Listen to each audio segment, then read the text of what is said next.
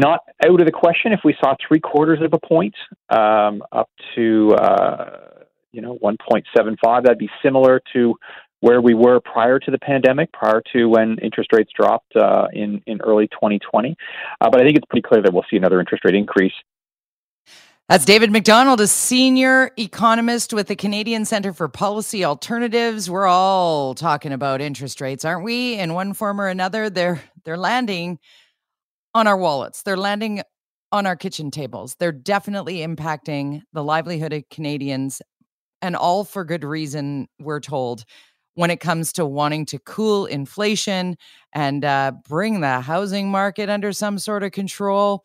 To talk this through and really make far less complicated the most complex of finances, someone who certainly is well-versed, Deputy Chief Economist of CIBC World Markets, Inc., Benjamin Tal is with us. Thank you so much for doing this. Thank you. It's a pleasure. Can you put in the simplest of terms for people like myself who are really trying to follow along on interest rates, how we are watching inflation, housing affordability in the markets there? We're trying to temper inflation and housing prices with super-sized interest rate hikes. Give us an idea of what we might expect in the weeks and months ahead. Yes, interest rates will be rising. There is no forecast here. It's a given. Why? Because inflation is in the sky and we have to fight inflation. And the only tool that the Bank of Canada has to fight inflation is to raise interest rates. Now, we have to remember that until very recently, interest rates were basically zero. We have a generation of Canadians that never experienced high or even rising interest rates. For them, those extremely low mortgage rates, that was a given.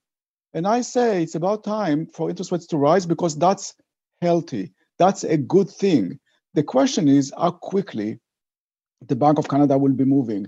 We have to remember one thing. As a society, because of the fact that we got used to those extremely low interest rates, we are now much more sensitive to the risk of higher interest rates. So the economy, people will respond much more quickly than in the past to the increase in interest rates, but they are coming and we have to be ready.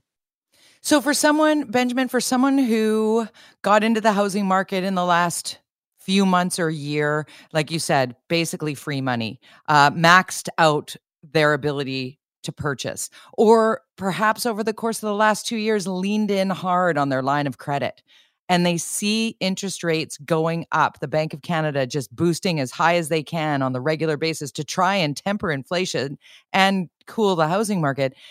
How might they expect it to land on them? Like, what are the realities here?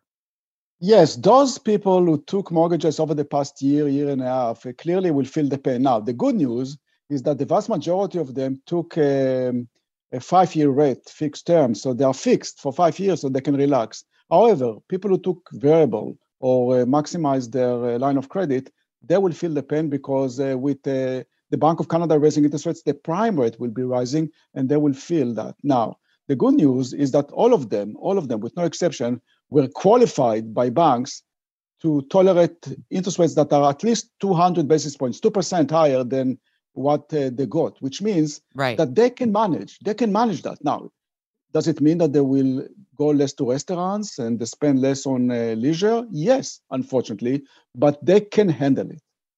I think that's a really important point. When we all feel that level of panic start to bubble up, thinking, you know what, we're living paycheck to paycheck. We maybe have accumulated some debt over the last couple of years or longer.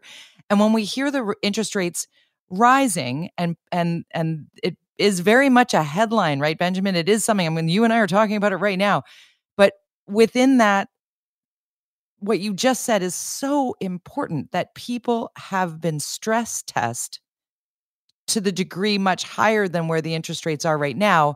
And if they do lock in, even at this inflated rate, they still may be better off in the short term. And then from 5 years from now, will we be staring down the 18% mortgage rate? That's what many people are terrified about, but the unlikeliness of that, right? And that's a fair question. And the short answer is no. The answer is no, because of the fact that at the end of the day, the Bank of Canada has one job. And this job is to bring inflation back to 2%. So at the end of the day, this is not about inflation. This is about the cost of bringing inflation back to where it belongs, even if it means taking interest rates now very quickly higher. And that's exactly what the Bank of Canada is doing. So I can tell you that 2 or 3 years from now, inflation will be back to 2%. That's their job. For 40, 50, 60 years, the Bank of Canada and the Fed in the US established their reputations as inflation fighters. They're not going to toss it away. They will do whatever it takes. They told us they will do whatever it takes, even if it means taking the economy into recession. That's how serious they are about inflation. And that's actually a good thing because it means that the economy will stabilize. So when you are in the housing market and you are confused, I totally understand that.